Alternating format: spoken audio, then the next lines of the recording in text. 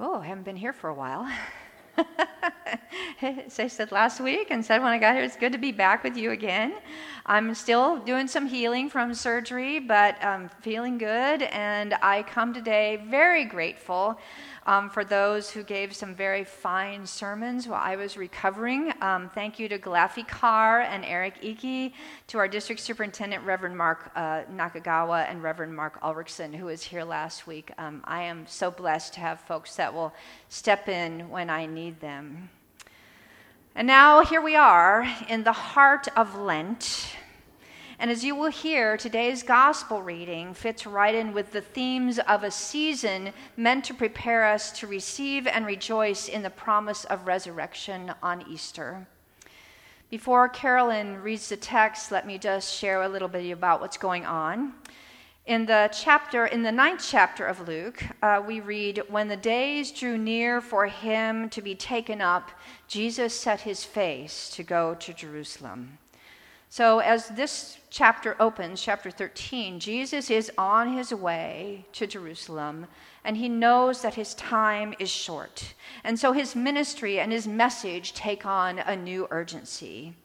And in the 12th chapter, just prior to today's reading, Jesus is teaching both his disciples and the crowds that follow him. And he does so by telling them several parables about money, about foolishness, about the need to be prepared, to be ready. And he also seems just for a moment to express a little frustration. In chapter 12, verses 54 through 56, he tells the crowds, "When you see a cloud rising in the west, you immediately say, 'It's going to rain,' and so it happens. And when you see the south wind blowing," in contrast to our northeast winds, I guess, "you say, 'There will be scorching heat,' and it happens. You hypocrites! You know how to interpret the appearance of earth and sky, but do you not know how to interpret the present time? And what should they see in the present time at that moment? The coming of the kingdom of God that is already breaking into the world in the person of Jesus." Let's listen to what happens next.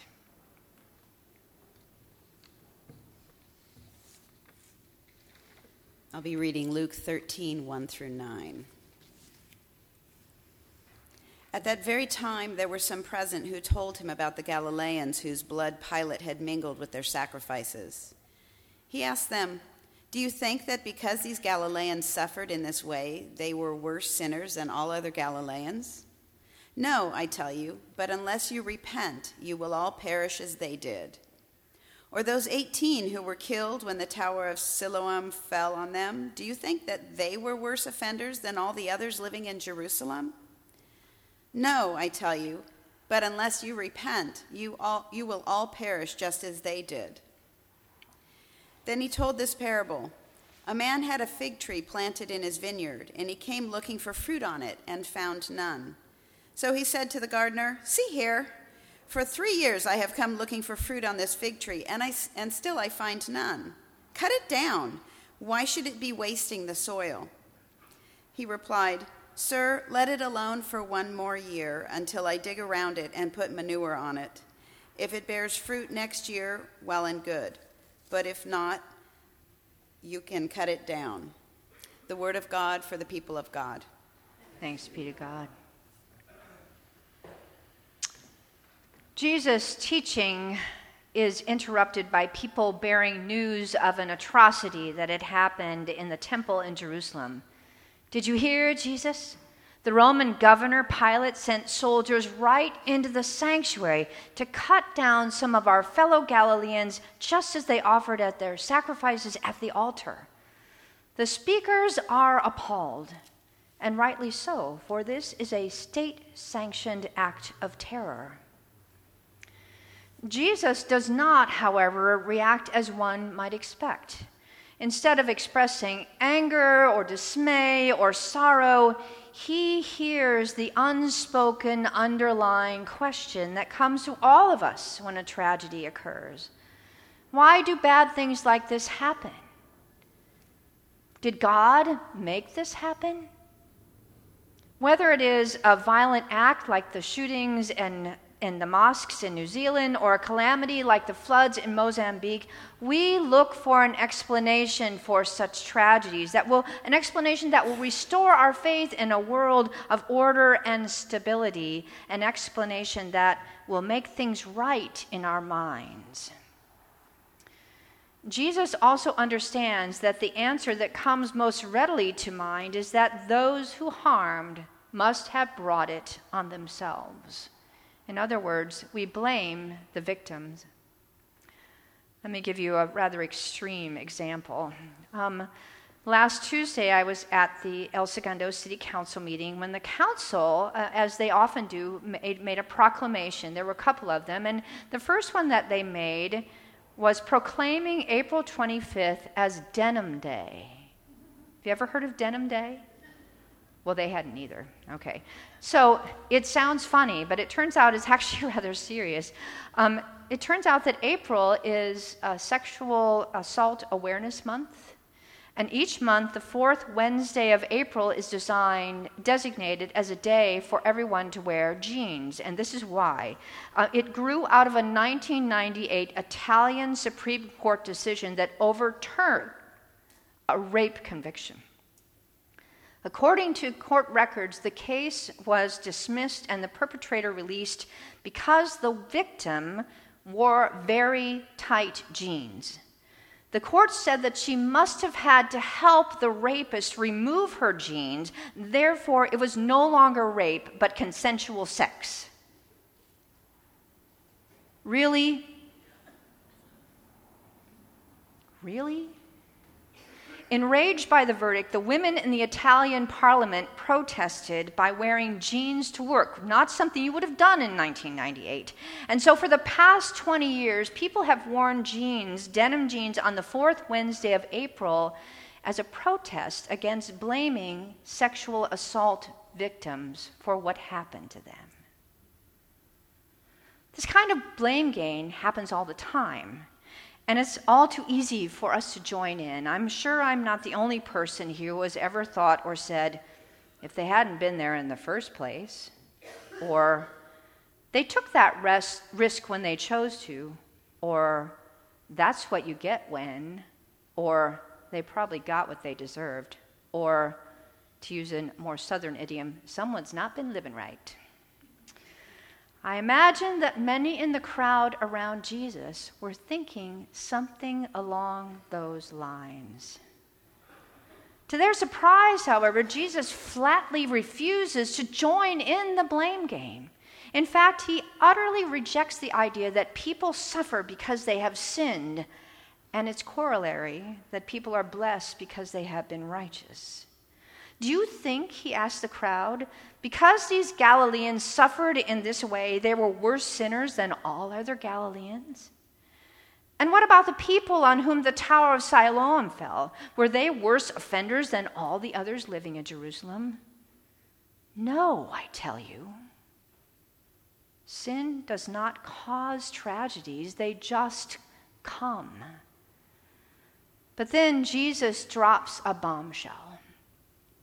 But unless you repent, you will all perish just as they did.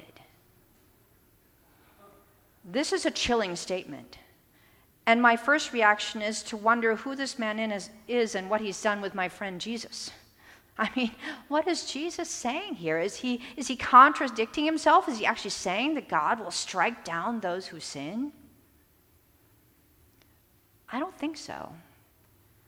I don't believe that God works that way, and I think that Jesus would agree. And I think he made this shocking statement not just to scare the people, but to wake them up, to help them to give their full attention to what he's saying, to wake them and us up, for the kingdom of God is breaking into the world. The kingdom of God is coming. And it is time for us to repent. We need to repent. So what does Jesus mean when he says that we need to repent? Most of us think of repentance in moral terms, having to do with the way we treat others, and that is certainly a valid understanding. But there's more to it than that. Theologian Matt Skinner, in an oral commentary, thinks back to Jesus' comment about interpreting the times in chapter 12, and he says, repentance is not about moral transformation. If it is, that's secondary to this idea of a new perception of what is true, what's real, about having the possibility of actually sensing the kingdom of God in our midst and the kingdom realities around us. The call to repentance is not so much like stop swearing so much. It's more about what we see. It's can you recognize what the time is about? And the time is about the inbreaking of God's kingdom. In other words, to repent is to open our eyes to the true reality of the world around us, to the pain and suffering that is present yet, including that which we inflict on others by what we do or don't do.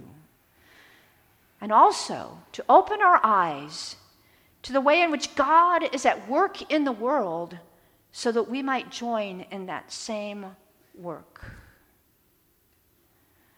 Repenting is not just feeling bad and saying I'm sorry. It's also learning to see things in a new way, in God's way. And we need to do that now.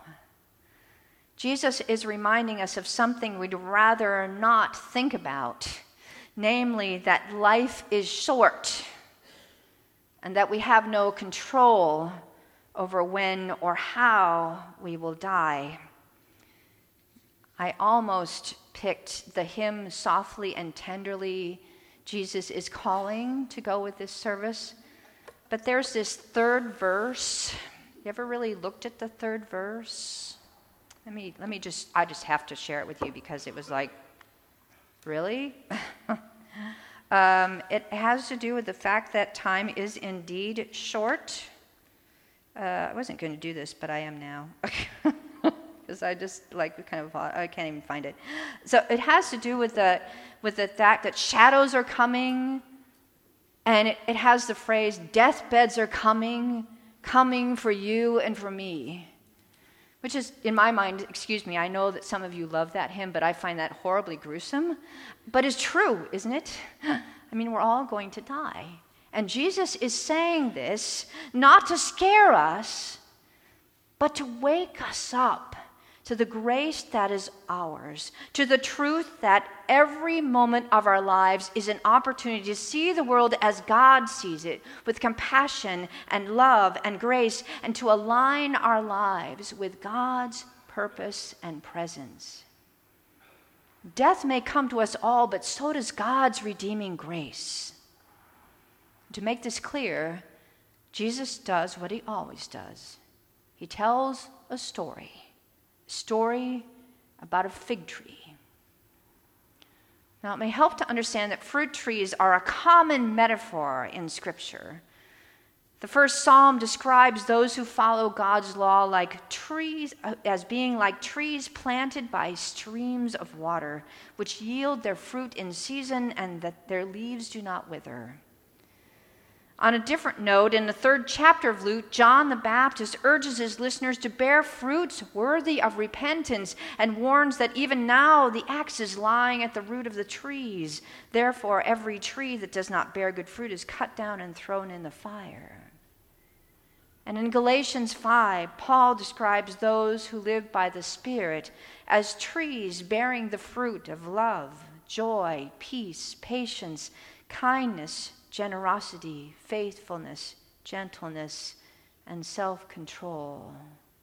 So Jesus is not using a metaphor that's anything new to the people to whom he's speaking. In this parable, an absentee landlord comes to inspect his vineyard. Among the vines is a fig tree. The land is there. It's common to plant trees. The vines can wrap themselves around it. But sadly, this particular fig tree is not bearing fruit. In fact, it hasn't borne fruit for 3 years, and the master is sick of it. This tree is just wasting the soil, he complains to the gardener. Cut it down, get rid of it. Now, if I were that gardener, I'd say, yeah, let's get rid of it. It's obviously not, it's probably dead. So, and I can use that space for something that's more productive. But our surprise, this gardener comes to the tree's defense. Sir, he says to the master, let it alone for 1 more year until I dig around it and put manure on it. Who knows? Next year you may just have figs. But if not, then, of course, you can cut it down. 1 more year. Given the context, it's all too easy for us to assume that this parable is an allegory, that the master is God, the gardener is Jesus, and the tree is us. But that's not necessary, and frankly, it's misleading. God is not an angry master who needs to be mollified by Jesus. In fact, Jesus himself portrays God as a shepherd looking for lost sheep, a woman seeking a lost coin. God is a father who waits for his wayward son to come home and rejoices when a sinner repents. Though this parable also indicates that the time for repentance is limited, it offers us a picture, instead of an angry God, a God who is so patient, so loving, that even when we show no signs of bearing the fruits of repentance, God is willing to offer us 1 more year and will do anything and everything to help us. To be sure, the parable leaves us in suspense. We're not told if the extra time and the gardener's efforts were successful. But then, as Eric Barreto writes in his commentary on this passage, repentance is not a trade we make with God. It is a leap of faith that our deepest hopes will not leave our lips unheeded. We indeed hope that we will never experience tragedy, that we will live long and peaceful lives. Jesus dares to counteract that hope in favor of a greater one. That when we experience tragedy, it can serve to shake us out of complacency and remind us that every day, every moment is a gift, an opportunity to share love and do good, to speak truth and to make a positive impact on the world. Thanks be to God for this grace. In the bulletin, I'm lifting up prayer practices that you might follow during the week. And as it happens, the one that's in there now is the one from last week, but that's okay. You might look at it again.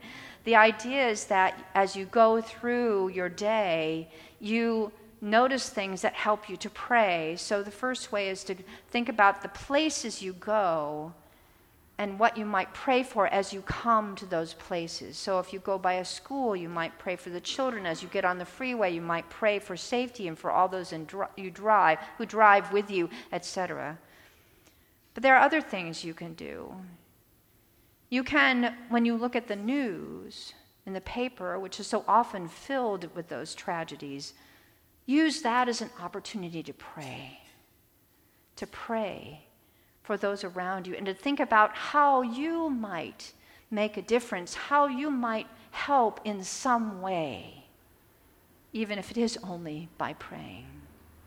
And another way is to think about the people whom you encounter during the day, and as you see them, as you meet them, imagine God's love surrounding the two of you, and pray that they might be Christ to you and you might be Christ to them.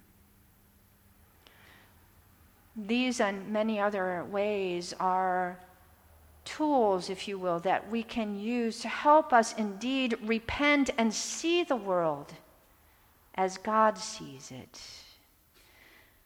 May God give us the courage to do that to repent, to open our eyes and reorient our minds and hearts so we might truly live fruitful lives, serving the God who loves us beyond all measure, no matter what. Amen.